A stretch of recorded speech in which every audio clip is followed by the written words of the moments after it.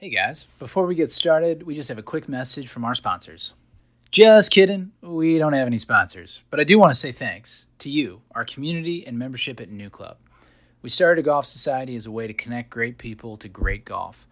We started the Bag Drop with that same premise in mind, sharing the stories and experiences of the people that we are so fortunate to meet in this game. So if you have any ideas or suggestions for us, or want to know more about membership with New Club, shoot us an email. It's membership@newclub.golf or visit our website, which is newclub.golf. Thanks for your interest and enjoy your game. Hello, everybody. Welcome back to the Bag Drop. I'm your host, Matt Considine. Today we spoke with Andy Mack, former collegiate golfer for the University of Illinois and the co-founder and CEO of Chicago-based tech company SnapMobile. Born and raised in the northwest suburbs, Andy grew up as a caddy at Butler National, where he learned the game of golf and learned a thing or two about the game of business. After finishing up his college golf career at U of I, Andy entered the agency world of technology, building new mobile applications for large corporations before he saw an idea and made the leap into entrepreneurship for himself. Andy and I leave no stone unturned. We talk about the highs and lows of entrepreneurship, the changing relationship between business and the game of golf, and find out how J.B. Holmes helped Andy make one of the quickest decisions of his life. So listen in and let us know what you think. We're always looking for new ideas, suggestions, and spirited additions to the membership at New Club. Enjoy your game. All right. Andy Mack, thanks for joining the Bag Drop, man. It's good to be here. Thanks for having me. So we'll talk a lot of things. We'll talk some golf.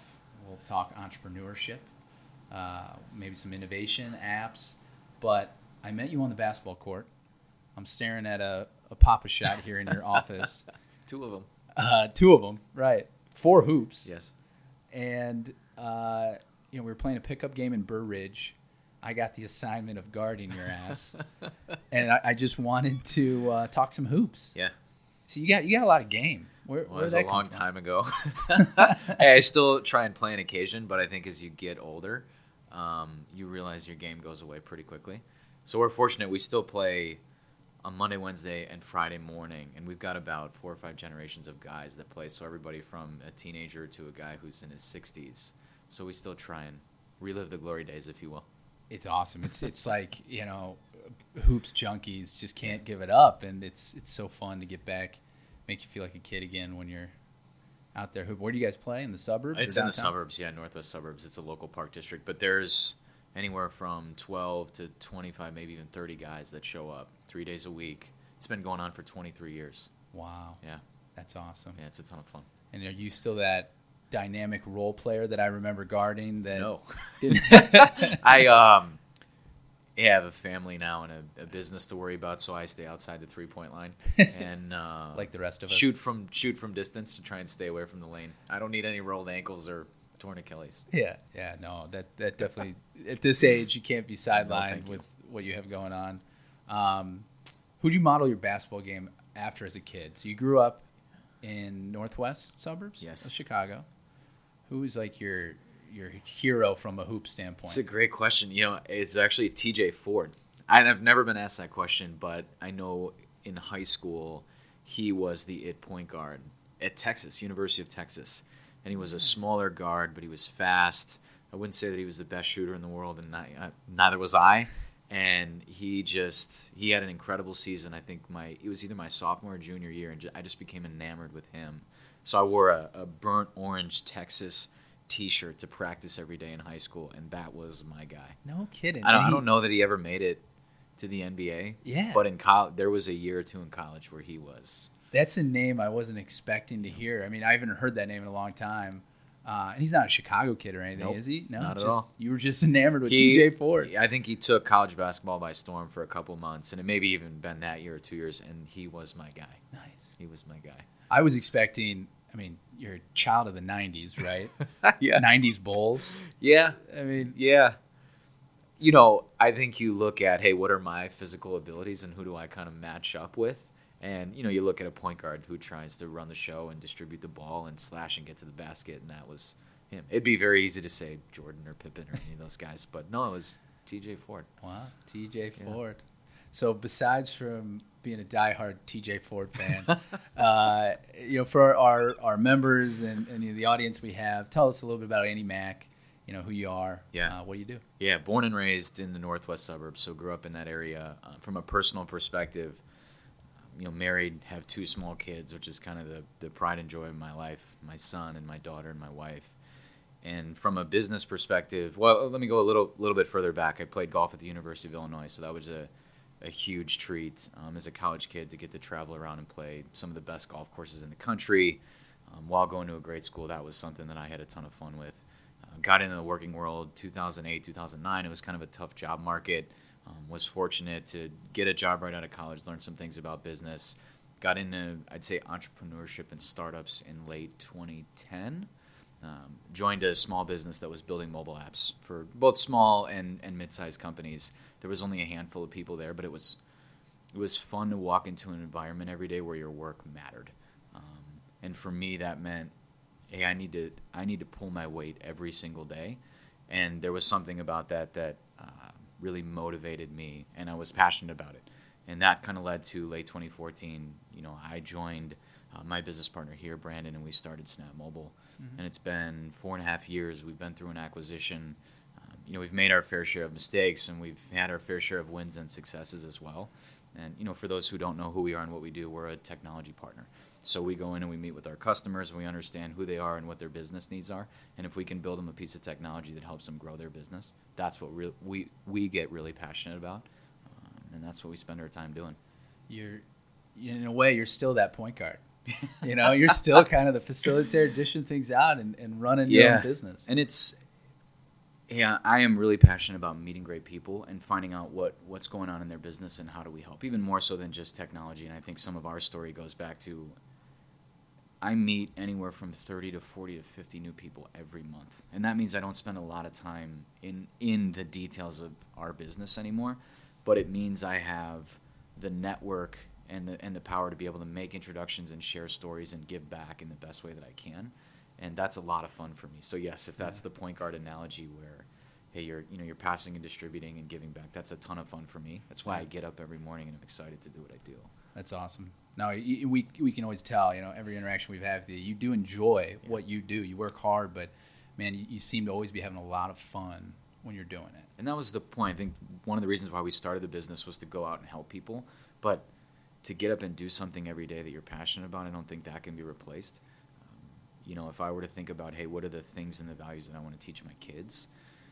To go and work and provide for your family is absolutely your first responsibility. But if you could do something that you love every day with people you care about, you can't beat that. And I'm fortunate to be able to do that. Yeah. I think the coolest thing about becoming an entrepreneur, or one of them, there's quite a few, I guess, but you meet other interesting entrepreneurs who have different backgrounds, and I always like hearing the moment that they consider themselves an entrepreneur. Yeah. What was the catalyst for you? So you're working in Chicago still. You're born and raised, and you're working for an agency. Yeah. When did it hit you that you were gonna do this, and what was that first moment that you remember? Oh yeah, I'm an entrepreneur now. I think you learn. You see this opportunity that you feel uniquely positioned to take advantage of. And I don't know that that's the moment that you feel you're an entrepreneur, but I think that's that moment where you get excited and say, okay, and no different from the business that you're building, is you see an opportunity in the market and you decide that I am uniquely positioned to take advantage of that. And that likely comes from work in that industry or knowing that first customer or finding a way to get that first investor. And for me, I just saw a natural evolution for how technology was being talked about, sold, built, and deployed. And, I had this thought of, I think there's a better way to do that. And I think I can go out and find the right customers that would be interested in making that happen. And I don't know that there was any moment along the way where I raised the flag and said, I am an entrepreneur. I think it hits you in the face how hard it is. And that's the day you realize, okay, I'm out on my own and I'm doing this. And that's what entrepreneurship is. I think over the last, I couldn't put a time frame on it, but entrepreneurship has become sexy. It's become cool. It's become something that, higher education schools are starting to teach and train.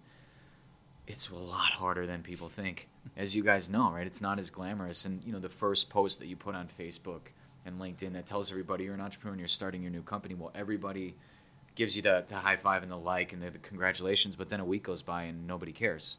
And now it's time for you to go out there and dig it out of the dirt on your own. I think that's probably the moment where you realize, okay, this is what entrepreneurship really is, and you have to make it go.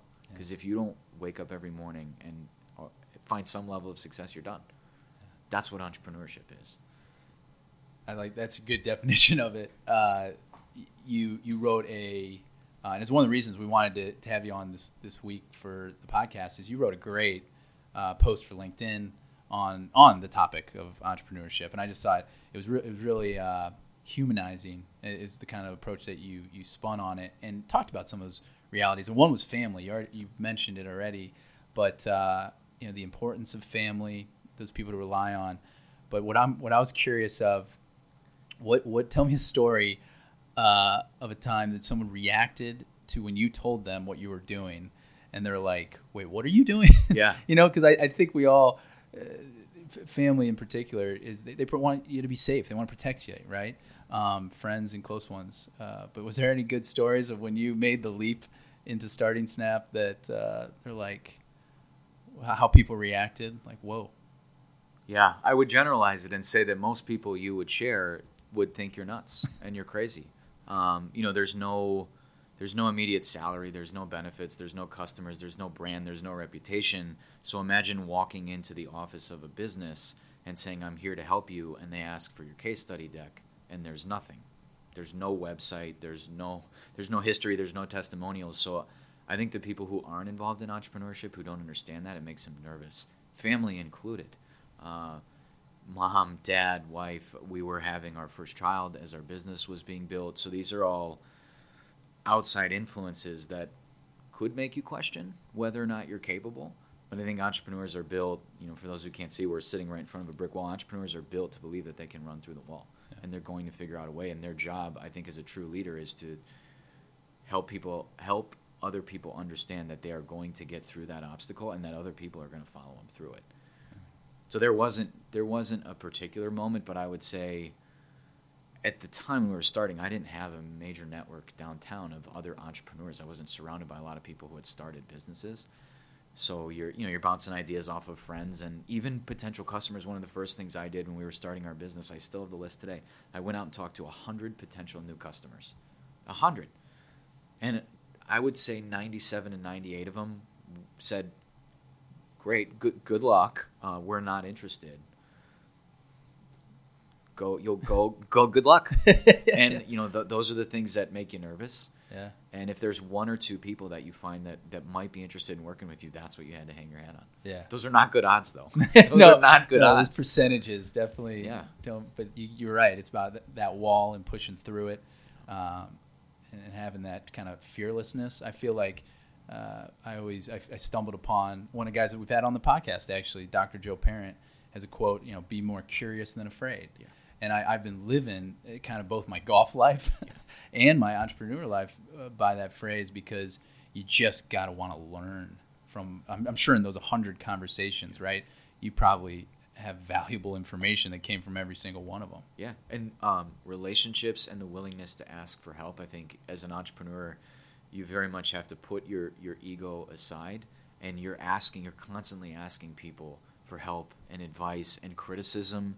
And I think it's a natural human tendency to not want to take criticism. But when you're building a new business, bad information or feedback on how you could be better is the thing you want the fastest. Yeah. So you ask people, or you share people, "Here's my vision, here's my business," and you walk this fine line of, "Hey, I'm building something that you might not think is ready yet, or that you might not think is there. It's coming and you're going to love it when it's ready." And on the other side of that is, "Hey, tell me what I can't see and what I don't know so that I can make it better." Yeah. So it's similar to the, having that community and the feedback, and your role model at TJ Ford. Did you have a TJ Ford? I'm going to see how many times I can mention TJ Ford. Did you have a role model, or maybe an entrepreneur you looked up to, or somebody that was either a mentor or just a good framework of, that's how I'd like to do it, or that's how I'd like to work towards? Like, who was that for you? Yeah, I did 100%. It was one individual who he painted a picture for how hard it would be, and his example was as deep and as dark as you think the hole is today. It's going to get 10 times deeper. And this gentleman constantly coached me up on the activities that need to be done every day to push your business forward. He was also someone that I could call and get feedback from. When we made mistakes, and his thing was, hey, let's never get too high. The wins are never as good as they seem, and the losses are never as bad as they seem. And to have someone like that who you talk to, and I mean on a daily basis, to just check in. Here's what happened. What do you think? Here's what happened. What do you think? That was my first real lesson into surround yourself with people who have been there and done it.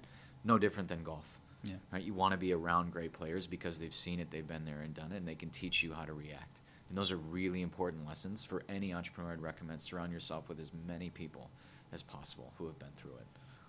That's cool to hear you say that. It starts with one individual, and I know your network is now hundreds of entrepreneurs and businesses that you've directly helped, and friends I'm sure that maybe you haven't worked with, but you guys collaborate and talk about the stresses and challenges of owning your own business, because you've been kind to introduce us to some of those people. So obviously thanks for that. But you also started a business that is on the premise of selling to entrepreneurs too, right? So I think there's probably a few people that know the psyche of an entrepreneur better than Andy Mack. What's it like what's it like selling to entrepreneurs as being one yourself? I would say the majority of them are not ready or don't have a full picture of what it looks like. There's a couple things that go down when we talk to entrepreneurs. The first of which is technology and entrepreneurship is never as simple as if you build it, they will come. Right? There's a lot of people that come through our doors that think I'm going to build this incredible product, and poof, once it's ready, there's going to be a million people that know about it, and it simply doesn't work that way. So I think the stance that I take is just to share what I've been through and what I've seen, and to paint a picture of reality versus what the perception might be. That's the first step. The second is we just want to do right by everybody that we have a chance to work with. And you and I had a similar conversation. It'd be very easy for us as a business to just take on all revenue that walks through the door, to build. But for us, we have to create meaningful results for all of our clients. We have to add value. That's personally important to me. And therefore, there are some customers who are just not the right fit for us, and vice versa. So I try and, if the first is, hey, paint a picture of reality, the second is, do we truly believe that we can help? Most of our clients have become friends. I don't want to sit across the table from any of them 6, 12, 24, even months or 5 years down the road and say that we didn't add value to their entrepreneurial journey. Yeah. It's important to me, therefore it's important to our company. And if we can do right by those clients and we can help them get a little better, I go to bed at night and sleep fine. Yeah, and you, speaking from experience, you live what you're preaching, because our first conversation about more than maybe 2 years ago related to New Club and our golf society that was slowly growing from 2013 until that time we sat down. I was looking to build a mobile app, talking to other dev shops that are putting together plans and telling me, here's what we're going to do. And your first thing was, do it inexpensively and learn as much as you can. Don't spend on this big thing because it's going to change. And I'm very thankful that you told us that, because we had a whole year on okay technology, got the job done, but it was night and day of what we would have started with. Because we found out people used it differently. People want to play their golf in a certain way. They want to see certain things that we necessarily weren't thinking of. So that was helpful. Thank you. Yeah, well, I take great pride in that conversation. That is the way we want to treat people. Yeah. It has to be right for you. And when it's right for you, then it will be right for us. And you're not the only person that we would have that conversation with. So I've been around enough. I've been doing this for 10 years to have a sense for when people might be ready, which on the flip side gives me a sense for when people are not ready. And if you just tell them, hey, here's what I think. Yeah. That's not always the way. It doesn't always work out where you would tell somebody now's not the right time. I'm thankful that you came back. It doesn't always work that way. But if the first conversation gets you to a place that's better for your business, I'm good with that. Yeah, I mean, better for our business and better for our customers, which are our members of New Club, right? Mm-hmm. And they will now have a better app because we waited. and it's cool. It's the way to Glad work. it worked out. Yeah. So all those entrepreneurs, and you don't have to name names, but sure. What's the craziest app idea someone's hit you with? Oh man, you see a lot of dating apps, and that generally comes from the entrepreneurial community, and they're all over the map in terms of who they're targeting and what they're trying to accomplish. You know, everything from cigarette break dating apps to you name it. You know, and that's the first one that comes from. These are not bad ideas. Entrepreneurship is not about having the best idea. I truly believe that. Ideas do not win the game. Yeah. It's about execution. You know, it's about hustle. It's about perseverance, and it's about going out and winning and getting the job done. Yeah. And that's what's been fascinating for me over 10 years. I've seen incredible ideas fail epically that had everything that they should have to win, and I've seen horrible ideas come to fruition and work and build real value because the right people are leading it and they execute. Customer service is great, and they're learning from their market and changing over time, and they end up winning. So that's what's fun for me. And you say, hey, what's the best idea and the worst idea? And frankly, it doesn't matter. It's never about the idea. Yeah. The right people will figure out a way to be successful. Our business here has changed probably 5 times since we started. And we're just going to keep changing and evolving to meet the needs of our customers, and we're going to get it right. No different than what you're working on and doing. Right. Timing has a lot to do with those ideas too, right? Is something that looks on paper brilliant today. You know, apps, I'm sure in your world, right? You guys are probably looking at, well, what's going to happen to apps as cell phones become, now watches and different stuff that's out there.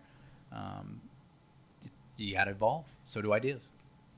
And apps may not be around 5 years from now. We think about what does a customer experience journey or an employee experience journey look like? And it might be through a watch. It might be through a hologram. It might be on a window. It could be any number of different things, and we need to be there to capture that.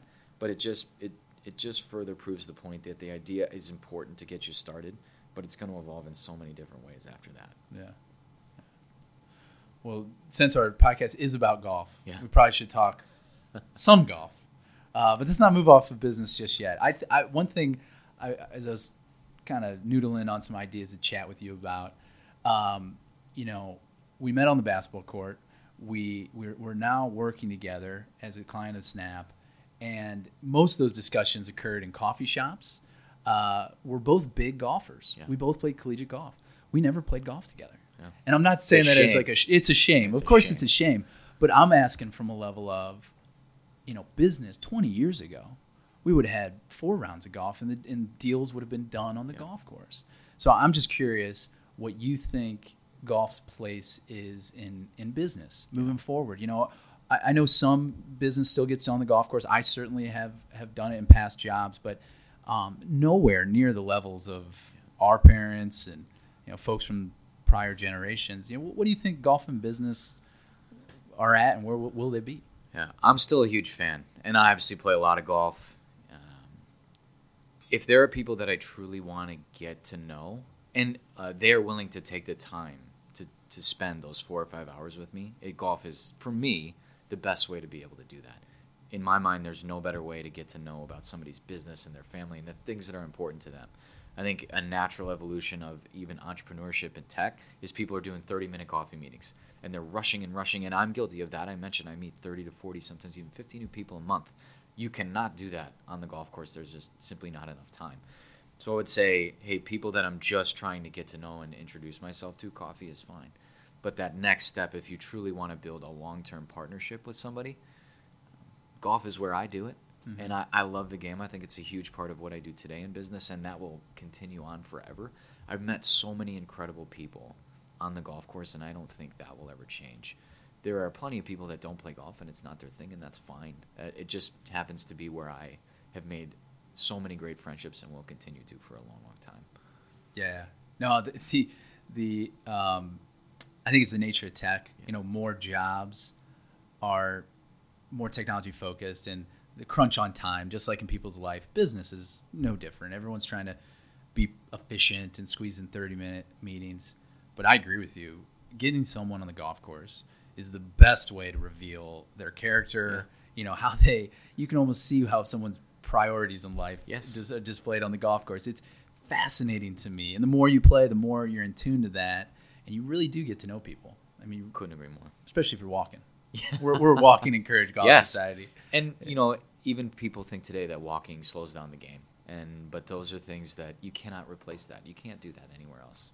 We had that discussion yesterday. We were meeting with a golf course who was talking about pace of play issues and basically phrasing that a cart would be, some solution to it. And we've actually tasked a math professor from the University of Georgia. I'm not making this up. Kevin Moore. What's up, Kevin? He's like one of the only guys that listens to our podcast. He is doing a study on pace of play related to walking. And so he's controlling all kinds of variables, trying to figure out, Sure. does it save time? Probably not in the end, but he's going to prove it for us. It depends. If you get the right people in a walking group, go. Hit. And, you spend time talking in between shots. It can be done. It can be done. The one study he already did, this is kind of cool. If you're playing in a foursome, you're obviously, and you're riding in carts, you're obviously spending a lot of time with the person in the seat next to you. Yeah. But you spend very little time with the other two. And his analysis showed you spend 50% more time with everybody when you're walking. Yeah. Which for me, that's a big reason I'm out there, is to socialize and not, it's not like I'm at a Starbucks just chatting. Sure. I'm out to play a game, but also, walk those fairways with people, and it's just therapeutic. Yeah, in a cart, you see people on the tees and the greens. Right. And if you're walking, you're with them the whole way. Yeah, and carts are okay every once in a while. I don't want it to always be bashing. I agree. But I think sounds like we agree on. Yes. So Andy's golf. Let's talk about your game. Where's it at? It's in a decent state. It's around a 0, very handicap, and I think the thing for me after college, it was a big, and I'd be curious to get your thoughts too. It was a big difference to go from playing. I used to tell people playing 8 days a week. You're playing and you're practicing and you're stretching and you're working out, and everything is directed towards making your game better. And then you get into the working world, and no time is spent making your game better. I really struggled with that, and it's been 10 years since I was in college, and my game's in a decent spot. I shoot the occasional good round, shoot the occasional bad round, but everything's kind of somewhere in the middle, and I'm okay with that. Yeah. So it's okay. It's not great, but it's not bad. And for the people that I play with, if you can hit 1 or 2 good shots that they think are good, then that's great. Yeah. And I'm at a place where I enjoy it.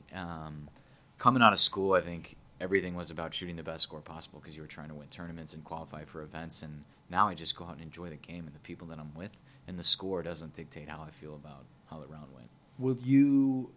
Do you play any competitive stuff anymore? Not so much. No. I would like to get back to it at some point, but when kids and family and home and work, it's just been tough. Yeah.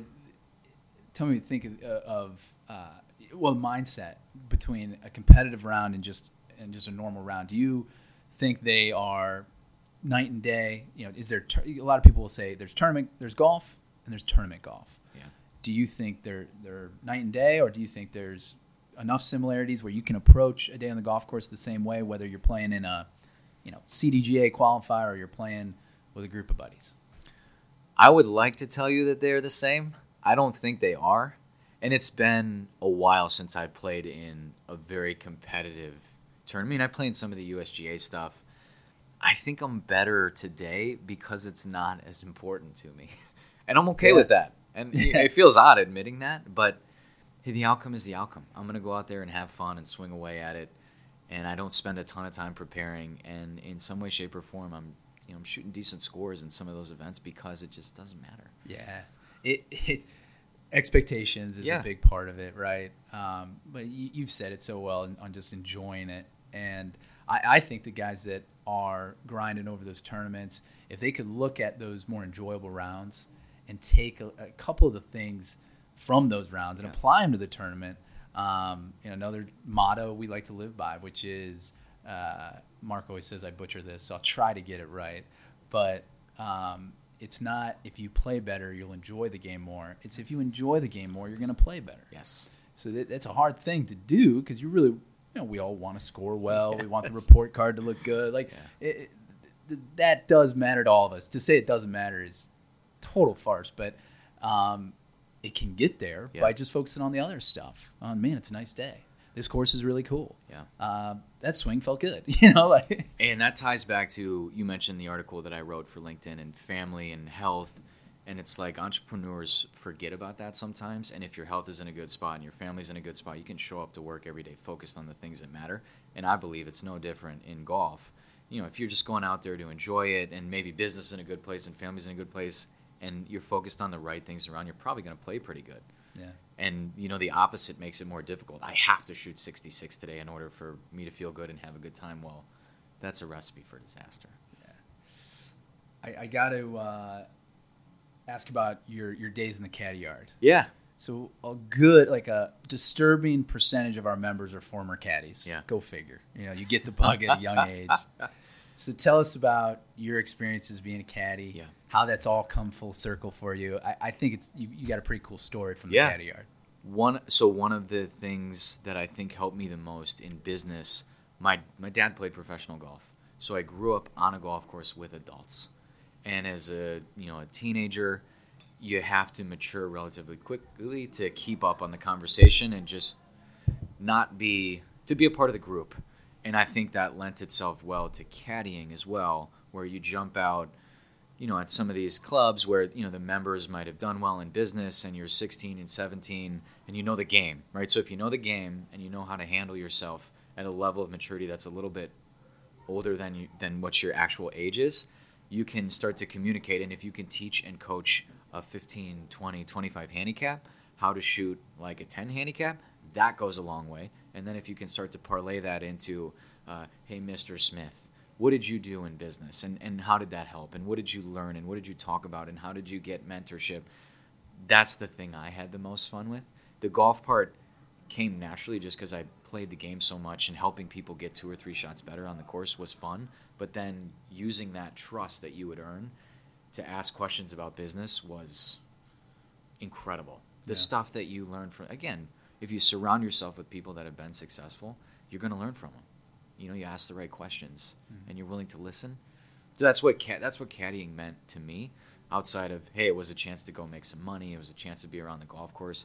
But being around successful people, helping them get better at the game, and then asking them, how and why were you successful at business, and learning and listening and applying that, I would recommend it for anybody. Yeah, it's.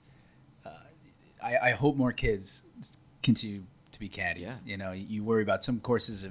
That's another reason we're kind of anti-cart, is give a kid an opportunity to have that experience. Yeah. I mean, look at what you've grown into from there, you know, and have those relationships, those conversations, those soft skills. That's huge. And, you know, you asked the question about my mentor. The place that I met that particular mentor was carrying his bag. Wow. And that was when I'm 19, 20, and parlay that into someone that you play more golf with, and then someone who starts to mentor you, and then someone who starts to invest in your company, and then someone who's probably even more involved in the business now. That's where it started. It started on the golf course as a caddy. And you caddied at? Butler National, yeah. I think that's also a cool story. You know, I don't know the percentages by any means, but to be a caddy someplace growing up and then to be able to do well and become a member there, that's got to feel pretty cool. It was. It's such a special place, and I feel like I grew up there, and to get to know the membership and, you know, then to be accepted as a part of the club, it's a real treat. And the membership is incredible, and they've been great to me. And I hope to have the opportunity one day to give back in the way that things have been given to me. Yeah, yeah. Have you played the new course at Medina yet? I have. Yes. Obviously not this year, but I'm a huge fan. Yeah. That place is great for families. I think there's a prestige about the club, and for me, I'm getting to a place in my life where, you know, I want my wife to be involved in kids, and, you know, the shorter course there at Medina, all I could picture was as my son and my daughter pick up the game. I hope they pick up the game, and if they do, you know, that's where they would learn and grow and be able to have me teach them. Yeah. So those are the things that I think about. Yeah. Your coach growing up, I'd assume, was your dad. It was, yeah. And that's always an interesting thing too. And, you know, my dad was a very good player at a very young age, and he taught for a living. And, a son and a father, and there's always, a little bit of friction there. And he wants me to be great, and I want to be great, and figuring out how to communicate that with each other. But, yeah, he was really the only person that I ever worked with for a long, long time. Yeah. And, you want to be great because he's trying to give you everything he can, and he wants me to. It was fun. Little Doc Rivers, Austin Rivers dynamic, right? Yeah, absolutely. We were never at that level. Thank you. I think so. I've seen your scores. I know you can play. And you did play at Illinois, so you joined the team there. Yeah. You guys were, that was kind of the maybe not start. They've always had good teams back to Steve Stricker, and they got a lot of Hall of Famers and PGA Tour players. But from your time, who were some of the studs you played with? Yeah, so I played with Patrick Nagel, Mark Ogren was there, Andy Shields, John Crick, Scott Langley was coming in as I was leaving. Joe up front? Joe was before my time. Joe was leaving as I was coming in. So we had a host of great players. Now, I think it's funny that after we kind of got done was when the team really started to take off. I don't know how. It's 8, 9, maybe 10 Big Ten championships, and they've been ranked in the top 10 every year. The thing about college golf that was interesting to me is you get perspective really quick. So I had never played many national tournaments in high school, which I think has completely changed now. All these kids playing national tournaments around the country almost year-round. I had never had that type of experience. So I jump into these tournaments, and all of a sudden you're paired with J.B. Holmes. My favorite story, and ultimately the one I think that led me to the decision to not play golf for a living, was at the USAM, and I'm playing with J.B. Holmes. And I looked at my dad, who was caddying, and I said, Dad, if I have to compete with this guy to eat, there's no chance. He hits it 50 by me. He chips it better. He putts it better. There's always that thing of entrepreneurship. I'm going to run through the wall. But you just look at what's the type of talent that's out there, and you assess, am I capable of that? And wonder, is this where I should be spending my time? That was the eye-opening thing about college golf. In that tournament, I was paired with Matt Every and J.B. Holmes. Not a bad pairing. Both of which have done pretty well for themselves. But it allows you to assess the state of your game pretty quickly. Yeah, definitely. My guy was Jason Kokrak for me. Fantastic player, too. It's someone I grew up playing junior events around Northeast Ohio with. Yeah. And then I got paired with him in a tournament in Cincinnati. I think it was Xavier's tournament. Yeah, his team's tournament. And he had put on, he finally grew. I was still a little shrimp.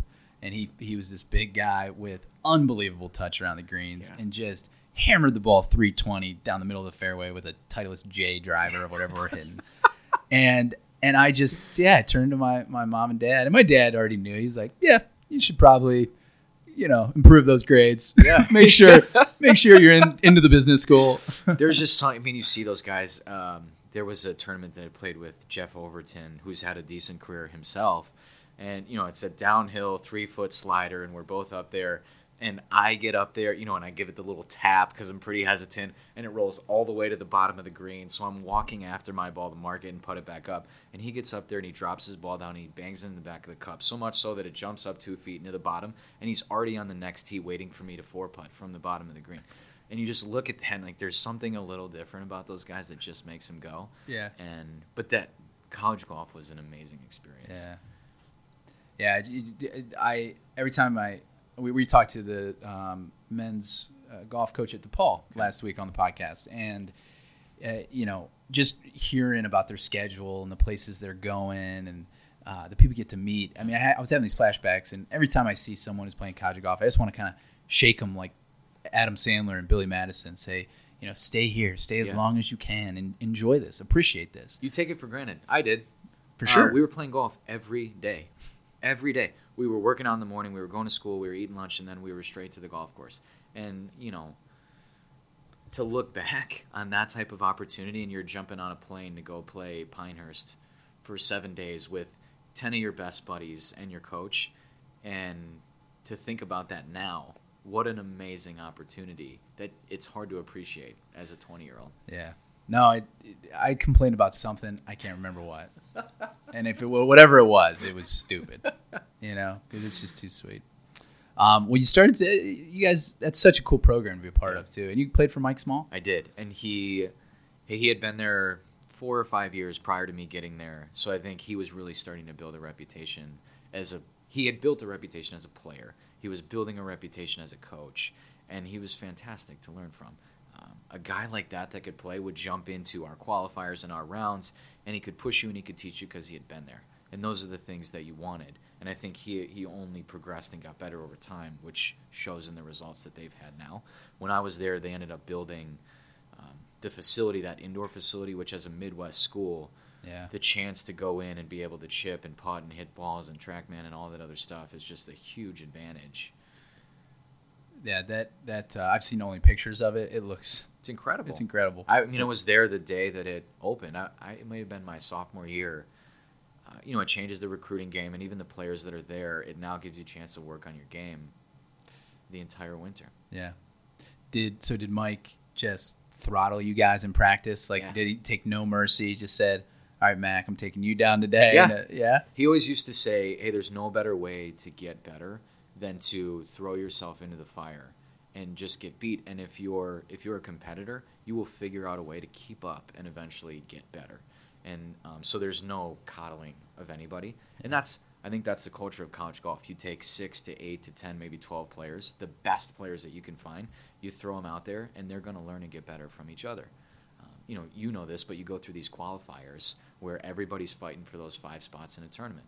And, may the best man or lady win, and then that's who goes and plays in the tournament. Yeah. And he very much believed that. It was super competitive to get a spot in a tournament. I like that approach. I don't think every golf team out there has that approach, but more democratic, let the best man win, and it really boasts a more competitive environment. Oh, yeah. We had to do, hopefully it's okay to share a few stories. Oh, for sure. We had to do this fun thing at the beginning of every year. So you just came off of summer break, and in order to even be a part of the qualifier for the first tournament, you had to break 70 from all, I think it was either 5 or 4 sets of tees at Stone Creek. So it's a very links-type golf course. Mm-hmm. So you'd go out there, and you'd have, I want to say, 6 or 7 days to do it. Now, you don't have any class at that time. So you go shoot 60 from the red tees, and then you shoot some number from the white tees, and then you go to the blue tees, and then there's the black tees in the back. And you had to break 70 from every tee in order to even get in the qualifier. So what would happen is, hey, if you were fortunate to just get it done in the first couple of days, then there was no stress. But what would happen as the timeline would get shorter and shorter, you were under the gun in order to qualify for the qualifier. I thought that was an amazing setup that he put together that really taught and encouraged how to make a ton of birdies from the red and the white tees, and then there's stress being applied to those later rounds to just get in the qualifier. Well, yeah, I like that a lot. I mean, that's because the hardest thing to simulate is pressure. Yeah. Tournament pressure. It's so different than in any normal round, and even a qualifier doesn't necessarily create that same level of anxiousness around putts. But that's pretty good. It was, and that was what we did every year to get into the first tournament. Oh, wow. We had a coach, Donnie Darr, now the assistant coach at Oklahoma State. Nice. We stunk when he showed up. We weren't very good. At University of Akron Zips, go Zips. And he said, all right, move up forward tees. And we're like, whoa, that's under 6,000 yards from there. He goes, you guys can't make birdies from where you're playing, so you better move on up. And we played there for 2 weeks, playing the red tees, forward tees. But you know what it did? It incented competitive drive about us, making birdies and confidence. Instilled confidence. And then we slowly started working back to the other tees. But it's similar to how Mike does the qualifiers. I mean, that's cool. Teaches you to go low too, right? I think there's this nervous factor for golfers who are getting to that new range of, hey, I'm 5 under or I'm 6 under. And the numbers themselves, I think, bring stress. So if you play on the red tees and all of a sudden you're 10 under, just saying that feels, oh my gosh. Yeah. So if you start to get comfortable with that level of play and those types of scores, I think it transitions into the game from the tees where you would play most championships from. Absolutely. You're used to being that far under par. Yeah. Which I never got used to, unfortunately. Yeah, I'd still feel woozy around that time. Says Mr. Course Record Holder. Thank you for slipping that in. What do you think's changed with kids golf, growing up? A couple of things you said made me think about, a kid growing up playing the game of golf in the 90s versus what we see now. There's I don't think I would have made a college team now with the amount of skill, strength. Yeah. But what do you think it would? What do you see are going to be the biggest difference? Like if your kids, pick up the game. I think there's more focus and specificity to one sport earlier on. I would show up at a golf tournament with my baseball uniform on, and then I would leave the golf tournament putting my basketball uniform on in the car to go play a game. And one could argue, hey, that gave you some level of diversity in terms of sports that you're playing and a chance to explore new things. But I think kids that are growing up to now, I think there's very little playing of multiple sports. I don't have any facts to support that. It's just what I see in my friends who are having kids. They're generally playing a lot of golf or a lot of basketball or a lot of baseball. I think the training has started so much younger. I don't know if you know John Perna and his TPS school. Yeah. So they have, I want to say it's Where's that located? I think it's Downers Grove. Downers Grove, yeah. I want to say they have 100 Division I golfers. Whoa. And they've come up with a formula for how to teach these kids to play great golf. And, as you think about, me raising two kids and if they want to play golf, that's one thing. Do they want to be great at golf, and how do you help to facilitate that? So that's what I think has changed. I think they're starting earlier. I think they're focusing on it more. And, when I was playing, fitness and strength and workouts, I think, was just getting started. Tiger was in incredible shape, but he was the only one. Right. And now you look at Justin Johnson and Brooks Koepka and Jason Day and Roy McIlroy. These guys have literally changed their bodies to become athletes. And the game is all about speed and distance, and that's what's being taught in these young kids. Bomb it, find it, hit it on the green, and make a putt. Yeah. Yeah, I think that is the core difference. All those things add up, but the tech and the speed, that's for sure the biggest piece. I don't remember being fit for clubs.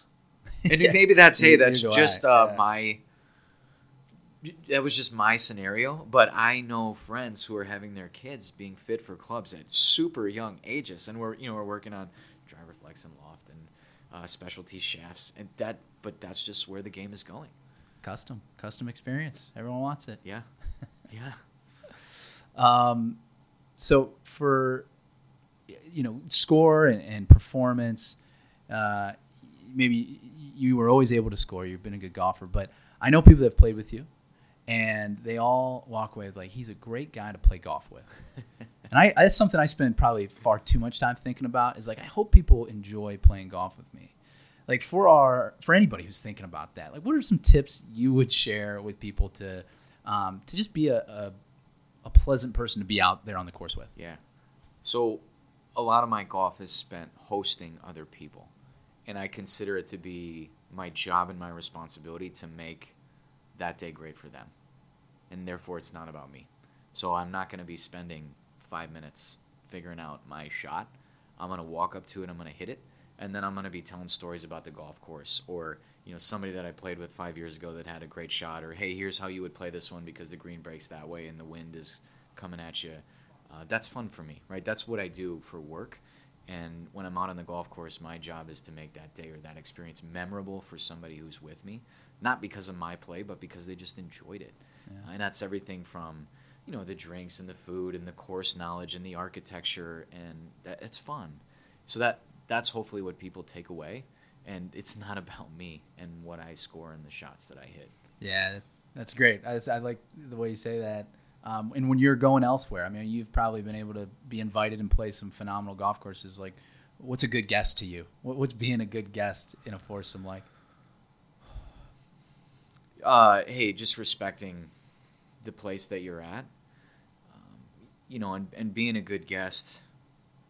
I just want everybody to have fun. I mean, that's what golf is about for me now. Yeah. And if you can go, it's always fun to compete and be a part of a game. So if you have a great game going that's super competitive, you never want anybody to get throttled in a game. I play with plenty of people who like that. That's not the point. It's, if something comes down to the last hole in a match, that is fun. And then you get done and you grab a couple of drinks and you hang out. That's a great guest. Yeah. In my mind. That's good. Well, I don't know. Anything else golf related you wanted to share, chat with, or how? Let's see. Well, I'm excited to play some golf with you. That's what we're gotta going check to get done this spring. I think the game is at a more interesting place than it's been in a while. I think Tiger. So just to speak to some of the things I see in the game, there was a time when I only watched when Tiger was playing. I was a huge fan, and I think like Ricky this weekend, I watched the whole thing, and Same. I was really happy for him. I'm a fan, and I don't know if anybody saw this, but 2 years ago he was winning that tournament. He had some issues, and he cried in the press conference. Right. And I think golfers are becoming more relatable than they ever have before. I think they have such a broad reach. I'm excited about that. I think Tiger dominated the game for so long. He still does, but I think some of these other players that are coming up have incredible personalities, incredible brand recognition, and to watch them play incredible golf is becoming fun again. Yeah. And so that's the general state of the game. I think is in a good place. I've heard people suggest that numbers are going in the wrong direction, and that always worries me a little bit. But I don't see that happening in any of my circles. And I think what's interesting to me is that the number of rounds has. Yeah. You still have your most avid golfers playing on average more rounds. I think was what they advertised as being a tick up. National Golf Foundation or whatever it is. But overall, rounds are going down. But consumption of the game is going up. Yeah. So things like Topgolf and viewership of the PGA is getting stronger. Content, people are tying into outlets like Andy Johnson and No Laying Up. And so that's awesome. What I wonder is, does watching Ricky win and being invested in that story, does that get you a club in your hand? Does that get you out on grass? Yeah. And I think that's the thing that we don't know. We don't know right now. But hey, we'll find out. Yeah. Well, and what is it that would cause that trend? Is it the time? Time seems to be the driver for why people are so concerned.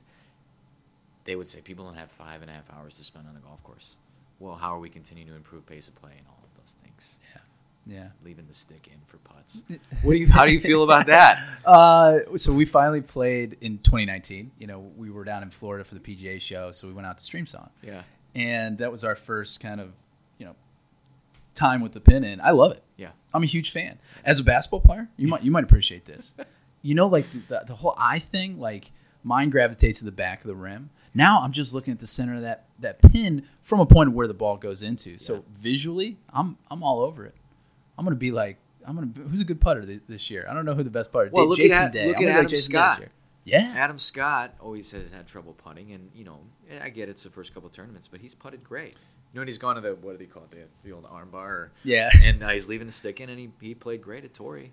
Yeah, it is hilarious that. Well, I know that they're saying statistically it's like maybe a % better odds from the ball actually hitting the flagstick. It will help putts go in. Yeah. But you can't put a percentage on just like a confidence thing. If you like the look of it, it will help you. Yes, it will. And so we'll see. If you don't like it, take it out. Yeah. I think it's weird though when you're in a group. This happened down in Streamsong where like I'm trying to roll a 5-footer and the guy we're playing with is at 4 feet, and I'm like, yeah, put that pin back in. I felt like kind of a dick saying it. This is what I'm most curious. I have not played yet when that rule is available, and I'm thinking, okay, I'm getting ready to go play some golf in Florida, and we'll all have 10-footers, and this guy will want it out, and this guy will want it in, and this guy will want it out, and is that really going to speed up play? No. No. It's a weird dance. Yeah. And, hey, better reason to take a caddy. Yes. Let's get some caddies on the course. This is true. This is true. Well, all right, man. The one question, last question for you. The vest. Oh, yeah. Give us some background on the vest. If you don't know Andy, follow him. He does a great series on entrepreneurship called The Daily Vest. And he wears a lot of vests. Yes. So tell us where that started. I think 6 years ago, we were going to an event. We were a little worried about how the event would go. If I'm being transparent, I don't think we were as prepared as we would like to be for this event. And we said, how can we mix it up? How can we make it a little fun? So we ended up, our bright idea was we're going to wear T-shirts with vests over the top. And it ended up being a great event, more than we could have ever expected. And the bet after was, I said, hey, I think I could keep this going. And the gentleman who I was at the event with said, hey, I'll bet you that you can't keep it up for 30 days. So the bet was, hey, can you wear a vest for 30 days? I had to polish it up a little bit with a dress shirt underneath, but it's been probably 6 years, and it becomes your trademark. And, if you don't wear one, people are worried. They think something's going on. And, over time you accumulate all these vests, and people even give them to me as gifts now. And I have a lot of them, and I wear one every day, and I don't feel right without one. And people are nervous if I don't show up with them. I would be. I wouldn't recognize you. It becomes part of who you are. How many approximately are? There's 32. 32 vests. Yeah. I thought it would be higher. It's not obnoxious, but it's enough to switch it up and not. Do you know what starts when you start having a trademark like this? I think folklore starts working its way in. I think I've heard other stories about why Andy wears a vest. Like he's got like a hole in his chest somewhere that he's covering up. But one that I do want to know if it's true or not. Did you get a sewing machine for? You had like a was it a vest business you were thinking about? Hey, there were times when the entrepreneur in me thought, what could we do with this? Luckily, we made some good decisions there and just voided all thoughts of, hey, other people might want to wear vests or the ability to just build my own. So yeah, there were some crazy things that we tried. Hey, as an entrepreneur, you're always looking for that next thing. You gotta have an angle, man. What's the next thing? That was a bad idea. I feel good in these vests, and this is gonna make me millions of dollars. Well, thanks, man. This is awesome to have you join us. You're kind of our non-golf host, guest, which is really cool. And you're doing great stuff with your business and for the community. If anyone, we got a lot of entrepreneurs in the group.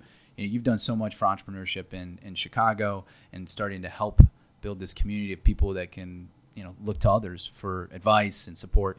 So kudos, man. Keep it all the great work. Thanks for joining. And thank you guys. And it's exciting to watch you guys go on your journey and tremendous success to start, and it'll only get better from here. So I'm excited to watch and be some small part of it. That was Andy Mack, co-founder and CEO of SnapMobile. Thanks, Andy, for sharing your story, and a special thanks to the development team at Snap, those individuals who have put in the hours to build a great new app experience for members of New Club this season.